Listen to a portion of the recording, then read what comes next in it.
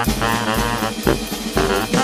everybody, welcome to Saturday Night Rewind. It is our first episode, talking about the first episode of season 46. Here with me is Randall Walter McDonald. Hey guys, and with me is the Brian Paradise. The Brian Paradise, that is correct. So we are so excited that Randall, Saturday Night Live is back. It's back, baby. It's back. It really, you can feel the weight of the time spent apart, because it's not only been the summer, but the last season ended prematurely when they were doing those few SNL at home episodes. So it's really been a long time since there's been a new episode of the show. Yeah. And you can tell that everybody's happy to be back. Yeah, everybody just seems so happy. Yeah, regardless that there's some new changes to the set and the band and the players all have to get COVID tested every day, but it's all worth it because we're back. Yeah, there's a lot of things about the presentation of the episode I want to talk about, some of the changes that they made. I want to start with our host for the week, Chris Rock. We also had some special guests in there. Where are you at on Chris Rock? We talked a little bit about this on our pilot episode. Yeah, I like Chris Rock. I love his stand-up. He's I would put him in the top 10 of my stand-ups. His last one, was the last one Tambourine? Yes. They did. That one was his last one. It's been a while since he's done stand-up. Yeah, what's interesting about Chris Rock is that he is constantly working, but he'll do a special 3 years, 5 years at a pretty long interval, because I think in terms of his hour-long kind of primetime specials, he maybe has 5 or 6. He's not somebody that... by contrast, somebody like Lewis Black that's writing new material constantly and has a new album out. He's probably done 10 albums. Right. Compared to Chris Rock does these like major ones every maybe 2 or 3 a decade. Yeah, that's kind of like, it's like Jerry Seinfeld. Yes, he kind of does very that too. similar. But I love him. I love him a lot. Yeah. Yeah, I like Chris Rock a lot. I grew up on his stand-up right around, I discovered him right around OJ time. He had a lot of OJ material that I really liked. And he was kind of like my gateway into stand-up, because that early 90s, if there was one thing that as a 10, 12-year-old I could understand, was the OJ trial, because it was so omnipresent. And so that got me into people like him. Dana Carvey had a really big special around that time that I was really into. So that was my introduction to Chris Rock. He's obviously a returning cast member. He hasn't come back a lot. He had a pretty small stint on the show as a cast member. I don't think he ever really found his footing. He didn't have a lot of returning characters, but he's obviously been very successful as a stand-up. He's been successful as a movie personality. I'm assuming the reason why he was back is to coincide with the new season of Fargo, where he is one of the big stars for this season. So I'm excited to talk about Chris Rock. I want to kind of start with the cold open. So this episode is coming at a weird time because they write, from what I understand, the SNL writers start from on Saturday and then start on Tuesday and produce the show on Saturday. So in the world, especially in the United States, there's a lot of things that happened from Tuesday to Saturday. Yeah. Tuesday was the debate, and the cold open that we got was in the form of the debate, but they also had their kind of text at the beginning, the opening crawl that kind of set up that due to things that have happened since Tuesday, who knows if we'll get another debate. So the framing premise of the sketch was that this was a rerun of the debate. Yeah. Whose voice is that? Who does those? Because he's done a lot of those, and they're always so funny. Oh, I don't know. I didn't even think to make a note of it, because Daryl Hammond, former cast member, is now the announcer after Don Pardo died. But I'm not sure if he did that opening crawl narration. I'm going to go down this route, but I miss Daryl Hammond's his Trump. I miss that, and I wish he could have been doing Trump this whole time. I absolutely love Daryl Hammond. He was such a talented... He was on for a very long time. I should have looked up the exact numbers, but he was a cast member from like early 90s, and he didn't leave until like 2013, 14, 15. Like, he was on for almost 20 years, and he was such a prolific political impressionist, Yeah. doing Clinton and Trump and just about any prominent political figure. That I think that you definitely miss him, and that I guess leads us into this sketch. So we had Beck Bennett playing Chris Wallace as the debate moderator, self-effacing, and then you had the two candidates. You had and both guest stars coming in. Baldwin continuing his 5-year run as Trump, Right. and newcomer. Fresher off the block, Jim Carrey Right. playing Biden. So, what is your history? What is your impression of Jim Carrey as a comedian, as a figure? Jim Carrey is like everything to me. He is the reason why I wanted to be an actor. Oh wow! No joke. It was The Grinch. I was watching The Grinch, and I remember seeing a behind the scenes thing when I was like 7 years old, and seeing him behind the scenes, like getting his makeup on and like joking with people. That was when it like clicked in my head. I was like, oh, this is a job. Oh, you can go and do this. And so naturally, like I of course then watched every single Jim Carrey movie ever. Right. He also was on a sketch show early in his career, in Living Color. Yes. And he auditioned for SNL. Yes, he did. Yeah, and he didn't make it, but here he is again. What I think is this is illustrating the 10 years of our age difference. So I'm in my mid-30s, Randall is his mid-20s.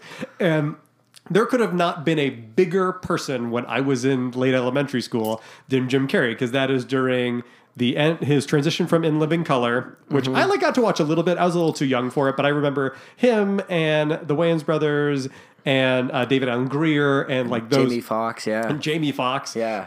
From that show. And I remember like bits and pieces. I remember Home of the Clown. I remember Fire Marshal Bill. Oh yeah.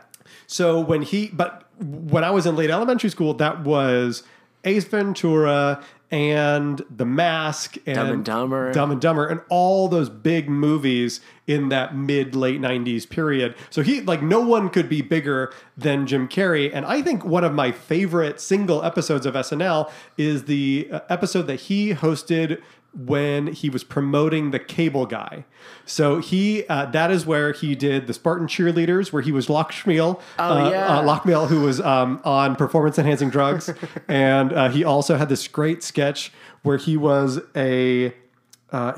doing lap swimming in a hot tub with Tim Meadows. Yeah, and Will Ferrell was in it too. And Will Ferrell, Yeah. yes, thank you. Where basically it was like a hot tub lifeguard kind of thing. And his monologue was so funny because he kept on hitting the promotion information for Cable Guy.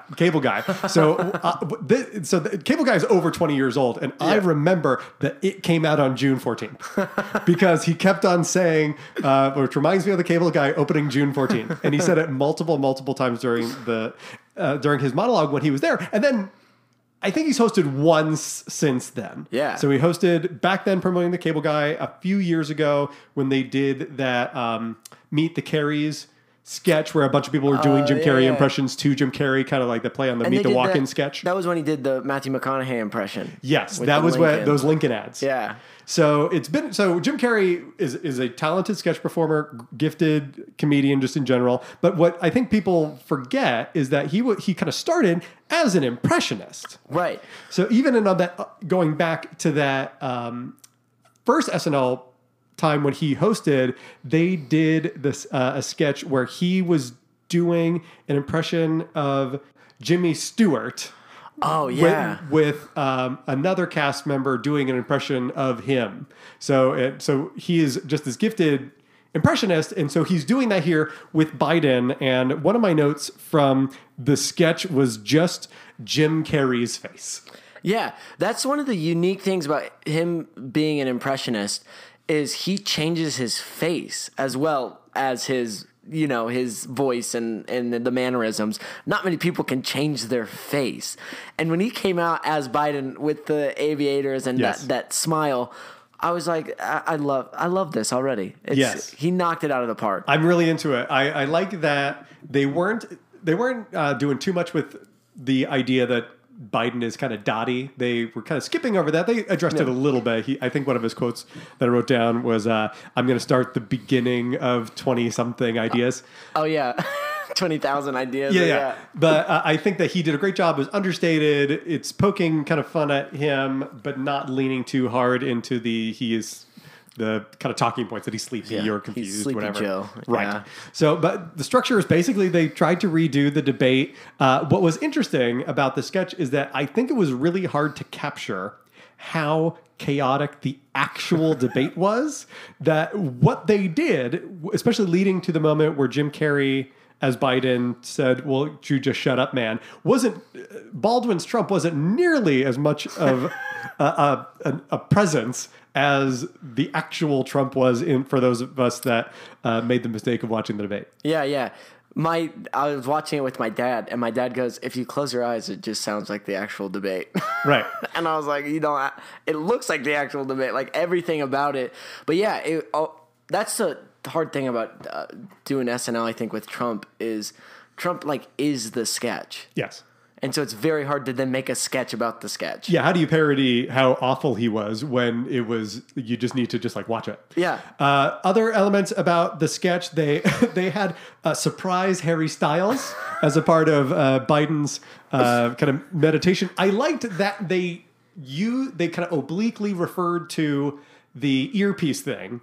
By that, there was that controversy about checking their ears for listening devices, where they both just stuck an AirPod in, where Biden or Carrie as Biden has this Harry Styles thing, where they must have just got Harry Styles to record something. Well, he does that Headspace app or something. Where Oh, he tells okay, so that's a stories. thing. Yeah, it's like a meditation thing, and so I think they were trying to poke fun at that. That is very funny. I totally missed that. I just like the fact that Harry Styles did something. And then in contrast, we had Cecily Strong as Guilfoyle, Kim Guilfoyle just yelling for Trump, which I thought was nice. That's his soothing thing.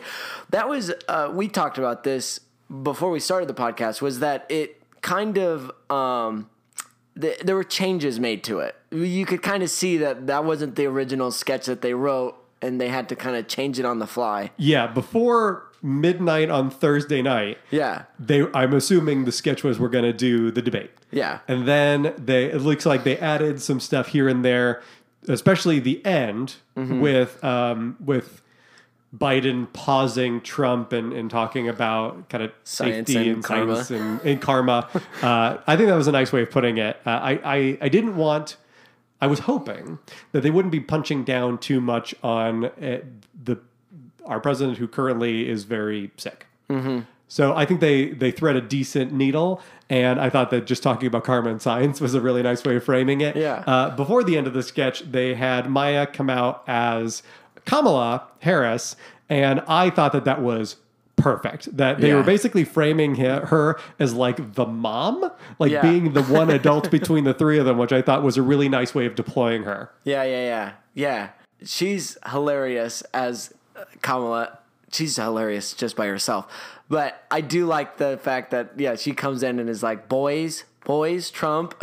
Yes. I thought that was really nice. And also talking about America needs a WAP, which is a woman. As president. Yeah, which I thought was very, very funny. So I think that I thought the cold open was good. I think in a world in which the president isn't currently at Walter Reed Medical Center, it probably would have been a little cleaner. I think so too. I thought it was a little bit too long. I think it was almost 14 minutes long. Yeah, I think that was the weight we were feeling. That length was the additional content that they felt like they had to add. Yeah.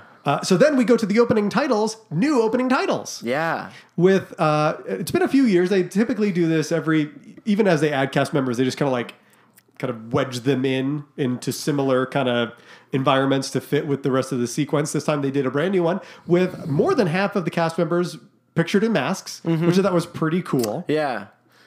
And then featuring, this is also, we have 3 new featured players. So Andrew Desmukes, Lauren Holt, and Punky Johnson are the 3 new ones. They join the other 2 returning featured cast members, Chloe Fineman and Bowen Yang. And then we get to Chris Rock, which also, for the monologue, which also brings us to changes with the set and the band.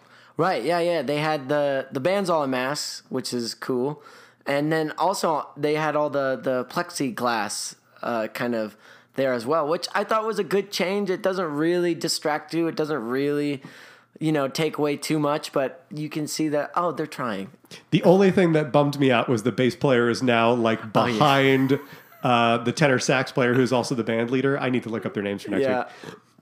But one of my favorite things is watching the bass player, and now I can't because he's like out of frame. But yeah, I think that just very subtly, they should be wearing masks, especially because they have horn players that might kind of further spread virus. They decided to put them within plexiglass. So, the horn players obviously have to remove their masks to play their instruments, but I thought that was a nice change. And then in addition to the changes that we saw, so actually one of my notes I wrote in the cold open was, how big is this audience? Because I was surprised by watching other late night shows throughout the week.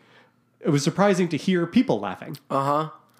And so the answer to that question, they kind of showed where there was some audience members in the kind of bleacher style seats, and then they had a collection of first responders in masks right on the floor, which I thought was a very cool thing to point out. And Chris Rock came out in a mask. Yeah, he came out in a mask. He took it off. And then I think also he said that they were testing all the audience members as well. Yes. Throughout, or was it just for that night or throughout the week? I'm assuming they screened everybody that got to come in, and then he made it as part of his stand-up monologue, talking about how many he hasn't has. One of his lines was, "I haven't had this much up my nose since I shared a dressing room with Chris Farley."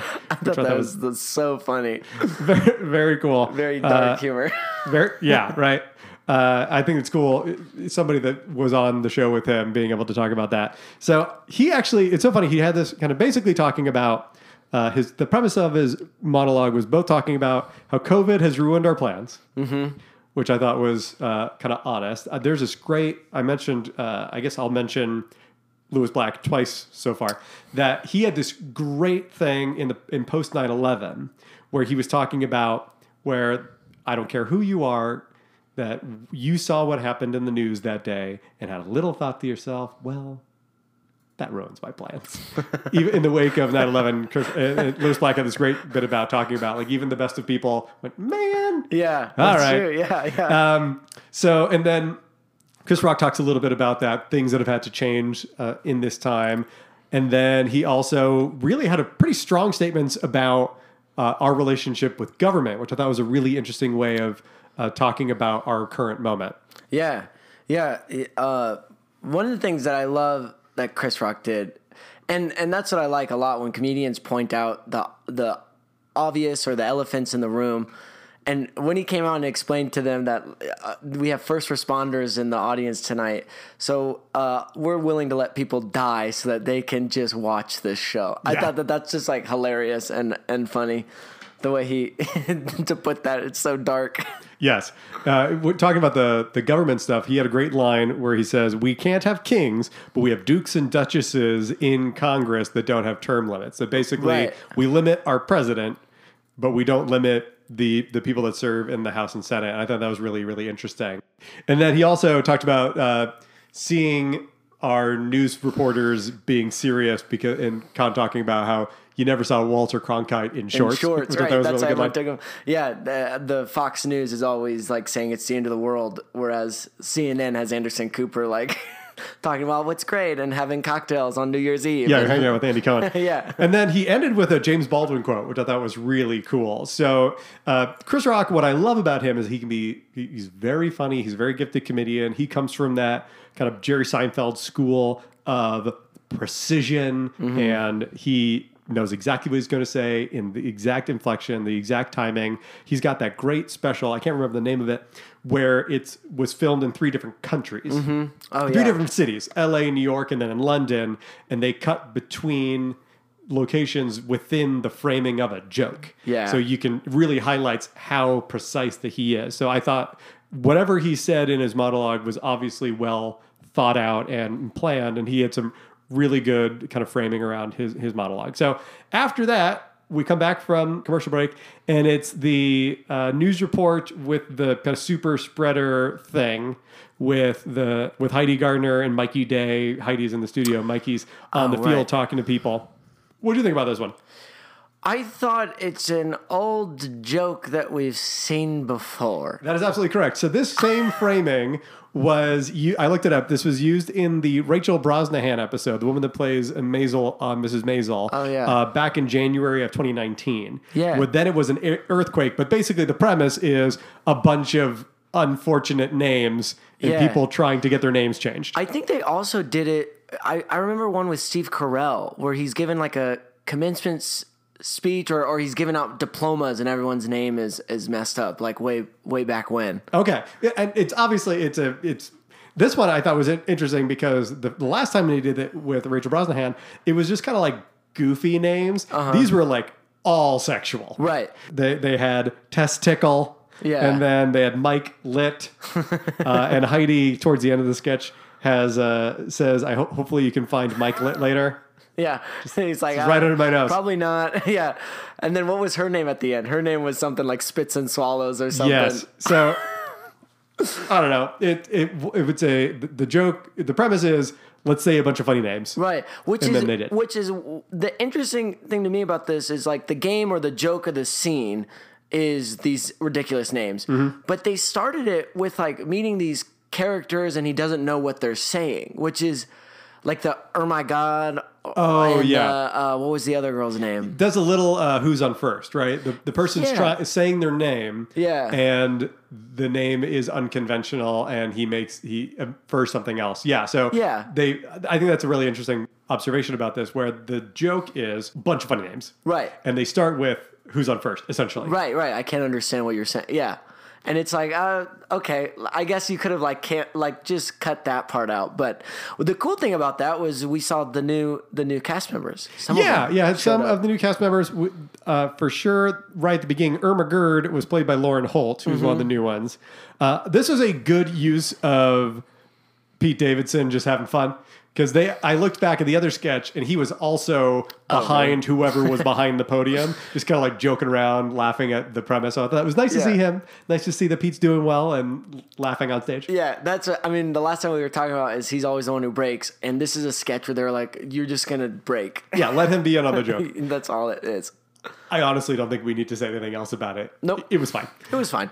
And then before the next commercial break, we go to the music video. This with Pete and Chris and Keenan, Meg Thee Stallion and Ego Wodum talking about, it was like basically like a love song's a strong word, like a rap song about not knowing what the bottom of your lady's face looks like. Right. In this day and age, you don't know what they look like. You ever heard of the term butterface? Yes. I was telling my friend, I was like, "There's no more butterfaces because you can't see them. You can't. Everyone is beautiful now. Right. That's the Everybody's good thing about this world. Everybody's got wonderful eyes. Yeah. Yeah, I really like their musical stuff. It's cool seeing the kind of Chris Red, Pete entity and Keenan taking kind of the handoff from the Lonely Island kinds of things. And it feels really distinct. Interesting premise, kind of got in and out. It's cool using the musical guest that week, having Meg Thee Stallion there. Yeah, she was great too. Her little rap segment. I wonder if they write. Do you think that they get to help write when it's like a musical guest who's coming in?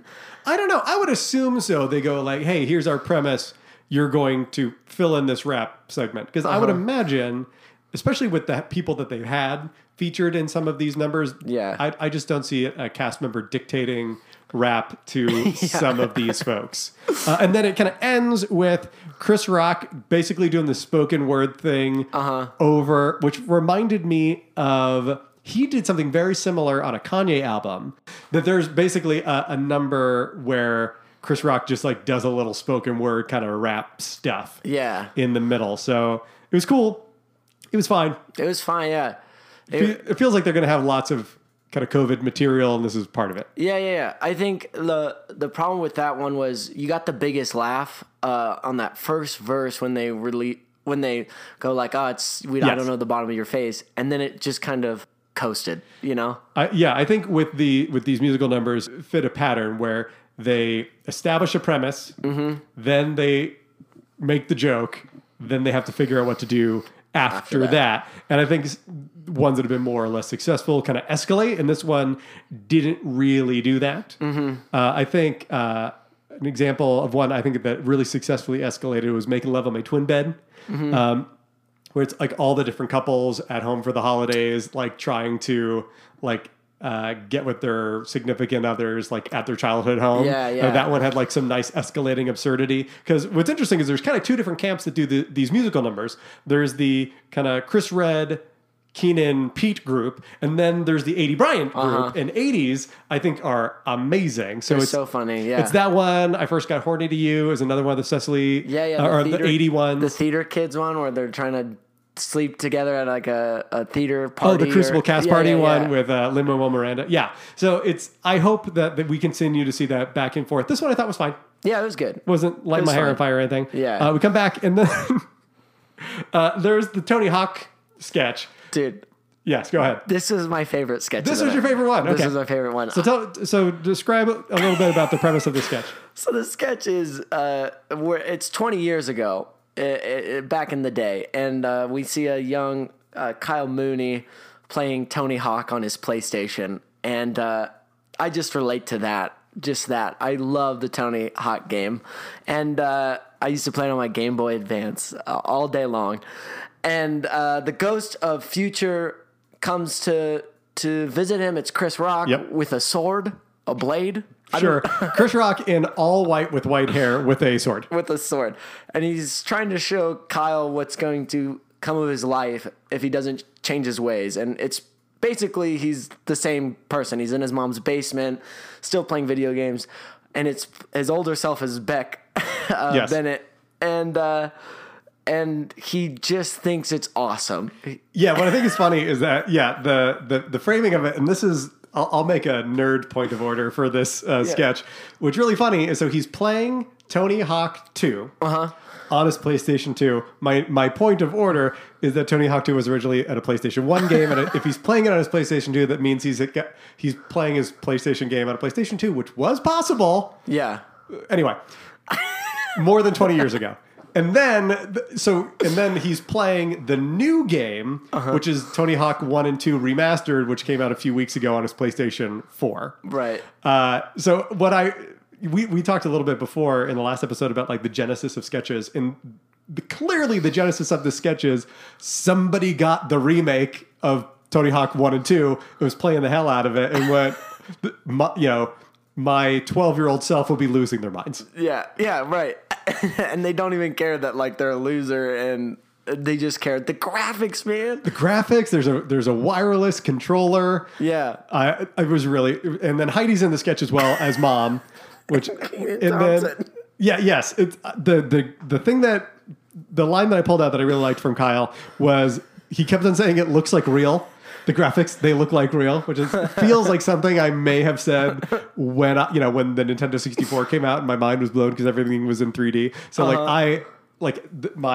we are currently in a room that contains a PlayStation 2 and a PlayStation 4 and a bunch of other video game equipment because we are in my pod office. So I relate to the video game person for sure. Yeah. I really like the framing at the end. So talk to me. How do we get out of this sketch? So usually the SNL is, I think, and any sketch show has problems ending a sketch. It's hard to end a sketch on a high note. And they end it with Kenan Thompson coming in and saying, hey, that's no way to talk to your mother. And then Kyle Mooney looks in the camera and goes, what? Kenan Thompson is married to my mother, and it like a TV title. Yes. Like it's a TV show. Yeah. Which is also it's funny because as a guy that grew up watching Kenan on all that when I was a kid, it would kind of blow my mind if my mom got remarried to Kenan Thompson. That felt like very authentically 90s. Yeah, but it's also just so funny is like, I thought Kenan was a character, and then it's just him. No, it's just Kenan playing himself. He's been on the show long enough that now he can just play himself. Yeah, it was such a ridiculous sketch. Yes. And it ended ridiculously, and I loved it. Yeah, my only kind of technical thing that I'll mention is that the sketch right before they do that, we're going to go into the future with the kind of squiggly stuff. You see like Beck duck into frame. I'm not sure if you saw it. You can I didn't see that. So as they're doing that, like on the bottom left corner of the frame, you can see like his hair like ducking down. So I could be like, well, I guess somebody's about to enter. Somebody's about to be revealed because we could see him. What's interesting, I think, with this cast is you see Kyle and Beck kind of play these characters a lot. Yes. And they're kind of that duo. And then you have the Pete and Chris duo who kind of do the music and that kind of stuff. And then you have the 80 Brian and Kate McKinnon who do like the weird girl stuff.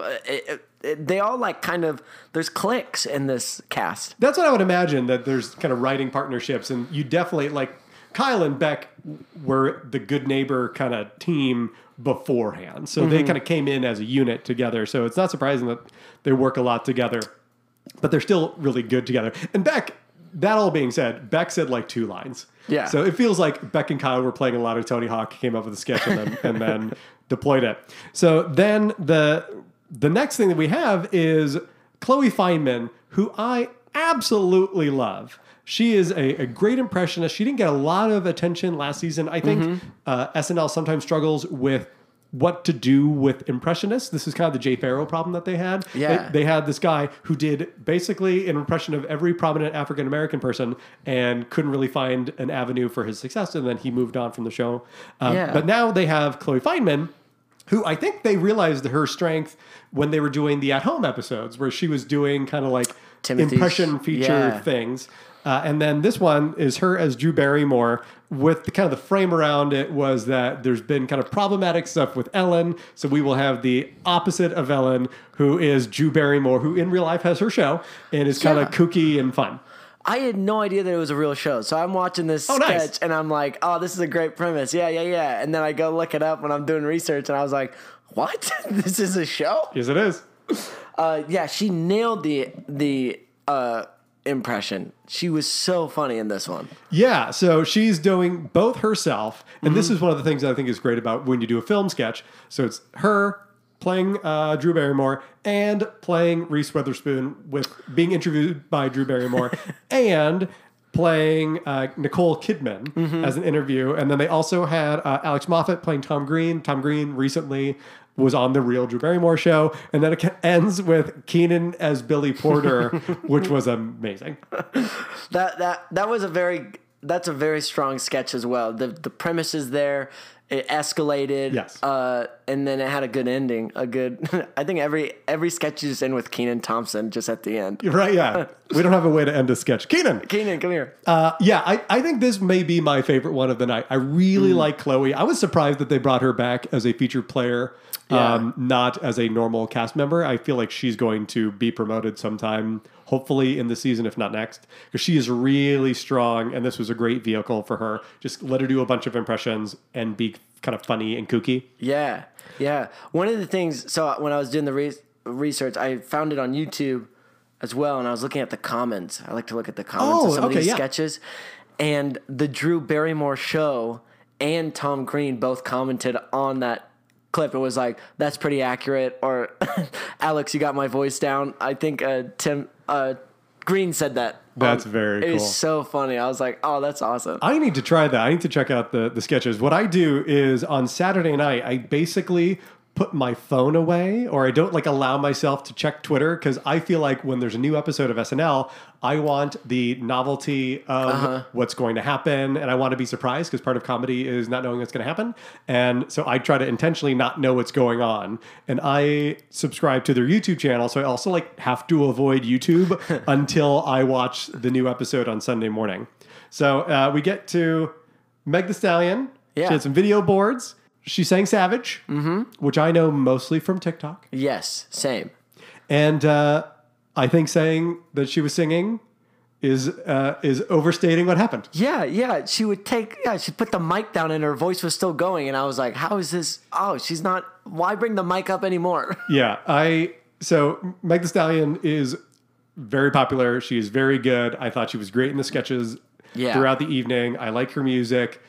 That being said, it bums me out when you come to a live performance venue and as a musician you don't perform live. I totally understand that when you tour, you might not have a full band, so you might sing to a track I totally get that. I was very surprised that it seemed that she was not singing at all, because very early in the number she has like a coat on, and they have these really cool the video boards with the really cool kind of black and white pattern where so she had this coat on, she hands over her mic and then takes off her coat, in which she is not, the voice is still happening, but she is not singing into the microphone because one of her dancers is holding it. Right. And then that was kind of it. Towards the end, there is some voiceover, including a quote from Malcolm X about the kind of most endangered person is the black woman, which was really cool. She had a really strong statement at the end. They had really cool effect with the video boards. So I thought it was a good performance. Right. She was not singing. They also, on the video boards, had some gunshots with blood coming out of them and had this really kind of powerful message, and then went back into a chorus of the song and then got out of it that way. Yeah. And so, we had talked about this previously, like the musical guest, I think music is very integral to the show. I thought she gave a good performance, but she just like wasn't singing, which bummed me out. Yeah, that was a bummer. I think she could have ended it on her speech, and I think it would have been more powerful. I agree. I think that was probably the way to go. Yeah. So we get to update. Or Kenan Thompson just pops out. That would have been the That's way. what we needed. We needed Kenan. So we get to update, and our friends Colin and Michael are back. I thought this was a really strong update. Yep. Yeah. Especially knowing that they did a bunch of talking about Trump with COVID, and knowing that happened late Thursday night, and that they made I want to see what they threw out. Yes. You know? They had a lot of timely stuff. It's a lot easier. I'm not a writer on SNL. I'm sure it's very hard. But what's nice about the structure of update is they can just swap jokes in and out the way that if they need to. And so that felt appropriately topical compared to the cold open. Mm-hmm. And I thought they were great. I really missed them. I thought they did a great job. They did 2 correspondent pieces, and probably 2 of my favorite current returning correspondent pieces. Yeah. So they had Bowen Yang as the Chinese trade advisor, trade daddy, who is just absurd. He is so good. He again, like Chloe Fineman, I am stunned that they brought him back as a featured player and not like a regular cast member, because he is so good. Yeah, everything he's been in, that he shows up in, it's hilarious. And he did a little of the Savage dance. Yeah. The Savage kind of challenge from TikTok in his bit, talking about TikTok as being taken over by an American company because of what China's doing, or what China's allegedly doing. He was so strong. He's so sassy in that character. He's so funny. I love Bowen Yang and everything. Yeah.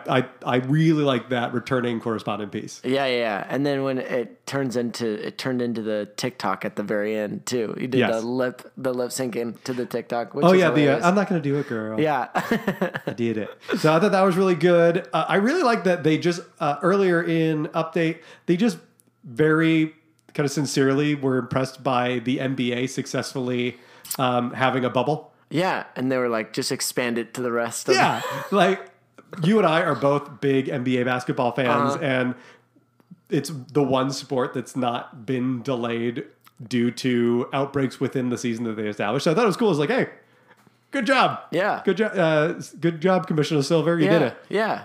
So that was really strong. And then the last thing of update is A.D. Bryant coming back as the little girl travel expert, which talking about the highlights of just being at home with your family. Yeah, her staycation. She had some very good lines. Yeah, she was really good. One of the things about this, it was interesting because like some correspondents, they'll interact with either Colin or Michael. Mm-hmm. Both of these interact with Michael. They both previously have done that with Che. And so her kind of runner of like, Michael. One of the things she mentioned that they were listening to church on the radio because going to church is illegal, I guess. And said that she went to church in a tankini, which is very funny. And then the last thing, which was so sweet, the way that they finished update with A.D. Bryant.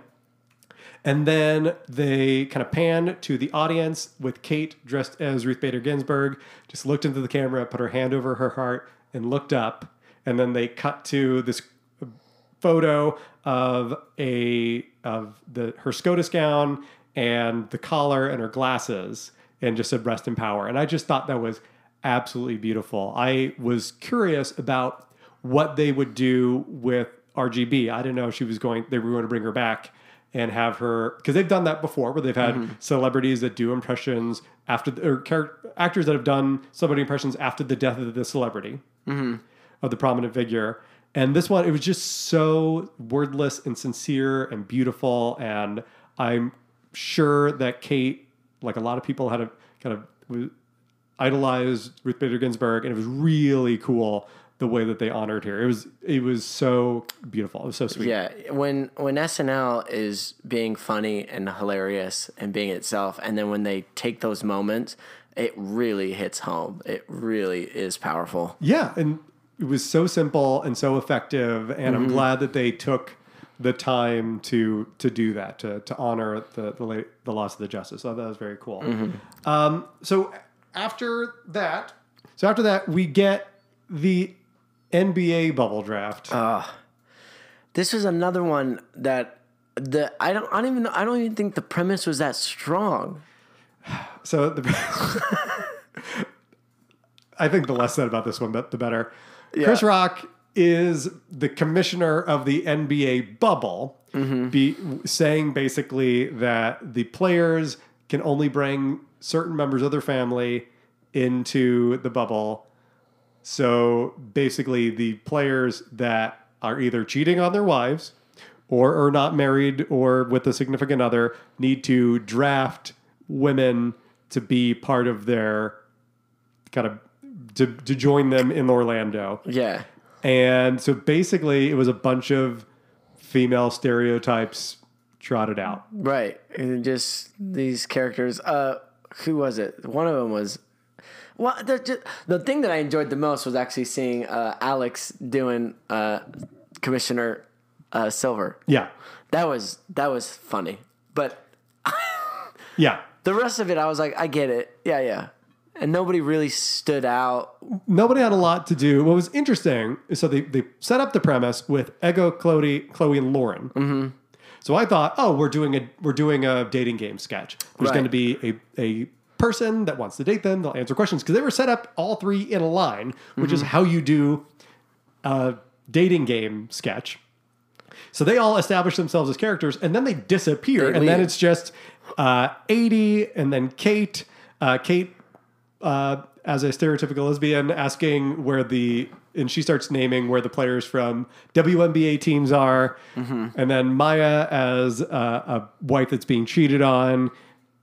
Didn't Heidi show up in that one too? Heidi, she shows up. So it's basically all the women, and they'll do some sketches like this where they'll just trot a bunch of the women out for one-liners when they do their Bachelor kind of parodies, which I really do like because I feel like in those the joke is that the women in the cast are so disdainful of the women on these dating shows that you can kind of feel that satire. Yeah. This was just like a bunch of, for lack of a better word, women are sluts and opportunists. Here's this sketch. And it just felt... It wasn't that funny, and it was kind of gross. Yeah. So, moving on. And then the last one, I guess... Yeah, so this is the last sketch of the night, which is not... It was not in its typical spot. Mm-hmm. It was not after the last musical guest. It was before then. And it was So they started with the framing device of stunt performers basically doing a TikTok where they throw a punch and then the next person responds, whatever. And then they highlighted Kate and Aidy as stunt performers that feature in children's comedies where they get beat up. Yeah. I started laughing at this sketch immediately because I had seen that video or that trend of people fighting each other. And I just, how good they were at doing it made it so much funnier that it looked like the real thing, because the real thing's ridiculous. And, it was Ego and Chris Redd and I think Mikey Day. Mikey Day, yeah. And then this was a good one where it was building each time. Yes. And then you had these two, of course, the weird characters played by Kate McKinnon and Aidy Bryant doing I get hit at and I fart. Yeah, and that's how I get paid.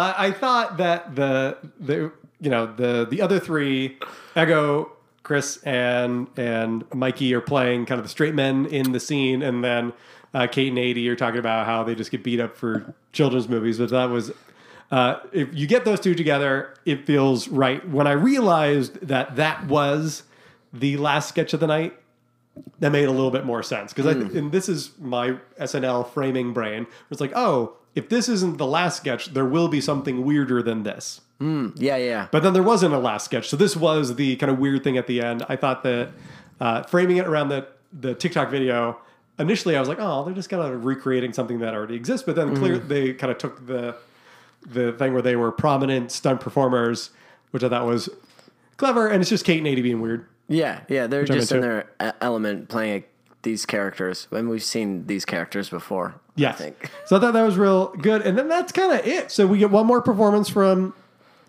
Meg Thee Stallion with Young Thug. They have a song together. They sang it. Do you think he was actually singing it? Maybe. And then at the end, we get Jim. So I always like to see who sticks around for the good nights. Yeah. Baldwin does not. Right. He is out of the building as soon as possible. He never sticks around for the good nights. But it took me a while to realize that Jim Carrey was there because he was wearing a mask and a ski cap, and I could not recognize him. But him and Maya stuck around and there was a lot of elbow touching. Mm-hmm. They weren't, because normally the good nights, the song that is played is called A Waltz in A. That is the name of the song that they play. I didn't know that. So while they're doing that, normally it's a lot of hugging and messages and whatever, and there's a lot of elbow touching, and Chris Rock just yelling at people to wear a mask, which is great. Mm-hmm. But yeah, so the note that I made during that sketch was that was the only time I saw Melissa Villaseñor, because she wasn't even in the SNL Bubble Draft sketch. Oh, yeah. She was not in the episode at all. Until that one, yeah. Until the Goodnights. She was not in the episode at all. That was the only time we saw her, and I think she's the only one. I think, because Punky and Lauren were both in the NBA Bubble Draft sketch. Andrew Desmukes was kind of a background character in a couple of sketches. He drops off the Buffalo Wild Wings for one of the characters in the Bubble Draft sketch, but that was kind of it for him. But yeah, so no Melissa at all, which is concerning for me because I really like her. She's another very talented impressionist that they're not using a whole lot of. So that was kind of it. That was our first episode back from the summer hiatus. So we're going to go through our awards. Mm-hmm. So, Randall, I think we already talked about this. What was your best sketch of the night? My favorite was the Kenan Thompson is married to my mom or whatever. That sketch cracked me up. Yeah, the Tony Hawk's Pro Skater future one with Kyle Mooney. Yeah, I think my favorite was the one right after that was the Drew Barrymore show with Chloe Fineman. So, it was not a lot to choose from tonight, I don't think. And I think that's because the cold open was so long. That's a really good point. We lost a sketch because it was 14 minutes long. That is absolutely right. I think that in dress rehearsal, because they do the whole show for a dress rehearsal audience a few hours before the final run of the show, and they're still cutting things at that time. I bet whatever the actual last sketch of the night was cut for time. Yeah. Or something was shifted around. But yeah, that cold open was so long that we probably lost a sketch because of that. That's a really good point. Yeah. So who is your most ready for primetime player this week? Who's your favorite cast member this week? I have to go with Chloe. I think that she shined in this one, and she got to do what she's good at doing, and she was great at it. Yeah, I think I'm gonna agree with you. That was gonna be mine. I think that she got a great sketch in the Drew Barrymore sketch. She did a great job. What her kind of limited stuff that she got in the NBA Bubble Draft was also good. Yeah, she was the second character that. Yeah, she had a good character. She was also in the news report sketch at the beginning and funny. She's just very good. I'm glad that they're featuring her. So we have some consensus there with our favorite. I think I will give a shout out though to Beck. I thought his Chris Wallace was so strong, and I think he got outshined by Jim Carrey doing Biden. But I think his Chris Wallace was solid. Yeah, it was interesting when I was thinking about it. Going into this week, I wasn't sure who was going to play Chris Wallace because it was going to be Beck or Mikey or Alex. Mm-hmm. It was going to be one of the three of them. And I was surprised that they picked Beck because he's kind of less vocally and physically looks less like Chris Wallace, but he did a great job. He was very fun. Yeah. So we have some consensus with Chloe. And so next one is who you buying tickets for? Like, what's our kind of up, stuck down with our host and our musical guest? So Chris Rock, are you buying tickets for the next Chris Rock thing? Definitely. But that's just because it's Chris Rock. I will say that I am going to check out Fargo, though, because I do want to see it. And I guess that's why he was there. So I think I am buying tickets to whatever he's selling. Yeah, I watched the first episode of Fargo last week, and it is great. He's good. Super good, yeah. You know what I feel like with Chris Rock, though, in this episode? I don't feel like he was really featured like the host should be. We did not talk about Chris Rock significantly after we talked about the monologue. Right, yeah. He was just kind of there, but he didn't... I don't know. It seemed like he wasn't as strong as like most hosts are, or you know. Yeah, I think that's a really good point. That there are some hosts where they are the center of the action and they write things for the host. Mm-hmm. And this felt like an episode where they wrote things around the host. Because if you look at the sketches, he's obviously not in cold open. He's typically not going to be there anyway. He is the straight man in the Tony Hawk sketch. He is the straight man in the news report sketch. He does a little bit in the music video. Yeah. He is the straight man in the bubble draft sketch. He is not in the virtual fight sketch at all. Yeah. So he wasn't in a lot. No. Yeah. So that's interesting. I'm interested to see how he compares to our host for next week. So we are just positive on Chris Rock because he's great. I highly recommend Fargo. Mm-hmm. It is very good. Sweet. And then Megan Thee Stallion. Probably not. Probably not. Yeah. I think if she was singing live, I would have. I don't want to put too fine a point on it, but she's a good dancer. I liked her performance, but it did not make me any more interested in getting into her music than I was through TikTok and other kind of elements of culture since I've heard of her. Yeah. I think I'll listen to her on the radio. I mean, Savage is a great song. Yes. But yeah, I don't think I'm going to go see her in concert or buy her album. I don't think you can go see her in concert. There are no concerts. And our last thing is looking forward. So next week, so they announced the next 2 sets of hosts.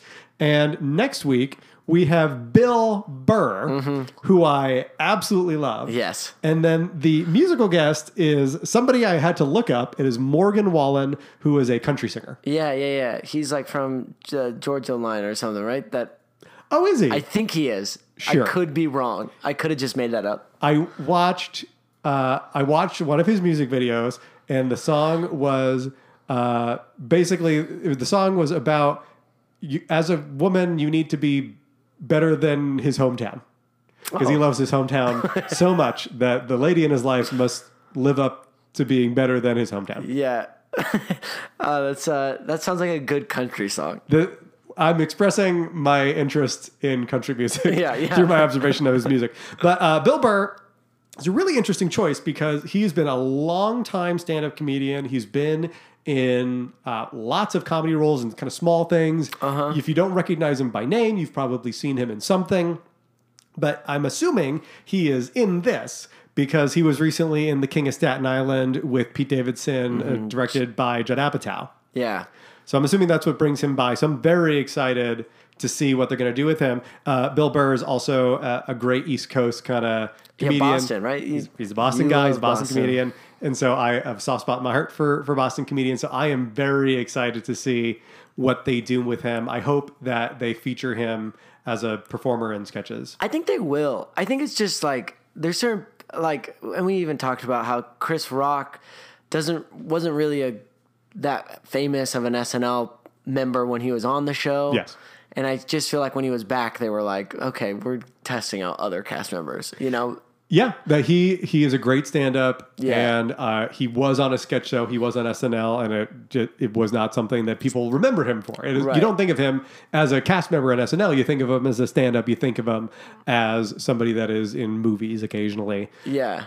Just as like a cultural entity. But his strength is stand-up, and we saw that in the monologue, and then you also saw that they didn't use him that much. So I think having another stand-up, but Bill Burr has done a lot of guest appearances on television shows, and so I think that makes me believe that he's going to be well suited to this format. I think he will. He's got a show too on Netflix, an animated show. Called, Is that I think it's F. Is that F is for Family? Yeah, that's him. That's Okay. his show. Yeah. So I think we'll get a lot of him. Yeah, in terms of predictions, I really don't have very much. I just hope in the deepest part of my heart that there's some obnoxious Bostonian sketch. I want something where we're doing hard Boston accents. Like that is really all I Rachel want. Dratch comes back. I want Rachel Dratch Yeah. and Bill Burr and some other folks doing Boston accents, just killing some stuff. And then the other thing that's going to happen between now and then, allegedly, is the vice presidential debate. Right. So sometime next week should be the debate between Kamala Harris and Vice President Pence. So that should be Maya Rudolph and Beck Bennett. Bennett, yeah. So that might be the cold open again. It might not. It might be that debate doesn't happen. Who knows? Yeah. We might get another Jim Carrey appearance. Yeah, well, I think that the idea is that they're going to keep them nearby through the election. So at least the next few weeks. And typically, schedule-wise, SNL will take a break every 3 or 4 shows. They typically, with their initial run, will do Right. 3 or 4 straight. I'm assuming that we'll get new shows between now and the election and probably the week after, and then maybe they'll take a hiatus. Yeah. I saw an article where Lorne Michaels says this is going to be the longest streak that they've ever done. I think they're doing 5 shows in a row. Okay, yeah. I hadn't seen that. Yeah, and he was like, it's going to be difficult, but we have to do it. So, yeah, they're going to do, I think, 5 or maybe 4. I don't know. That makes a lot of sense because just looking at the calendar, they need to get through this kind of current moment and get through the election. And then they also probably want to do an episode after the election. Right. And then they'll take their hiatus. Yeah. It's going to be exciting. And I think the week after next, they've announced that one as well. Who is it? So they've both announced this next week with Bill Burr and Morgan Wallen, and then the week after that is Issa Rae from Insecure and musical host or musical guest Justin Bieber. Oh, okay. So I think that'll be interesting. So we have the next couple of weeks planned out. Like we said, they're probably going to go through the election and beyond. But Randall, thank you for talking SNL with me. Dude, thanks for having me. I love talking SNL. Thank you all so much for listening. If you enjoyed the show, please subscribe, like on whatever podcast platform that you're listening to us on. You can follow us on Twitter at SN Rewind. So twitter.com/SN Rewind. You can find me on Twitter at Mr. B Paradise. You can find Randall at Fresh Cut Randall on Twitter and Instagram. So please, if you like this, share this with your friends. If you would like to ask us questions, you can email us at snrewindpod@gmail.com, snrewindpod@gmail.com. And hey, if we get enough emails, we might start doing like a listener email segment where we that'd be respond to really this. cool. Wouldn't that be great? So Yeah. if you are enjoying the show and like to ask us a question, want us to discuss something, go ahead and email us there at snrewindpod@gmail.com. So thank you. Thank you. And until next week, have a great week. We'll see you then. Yeah.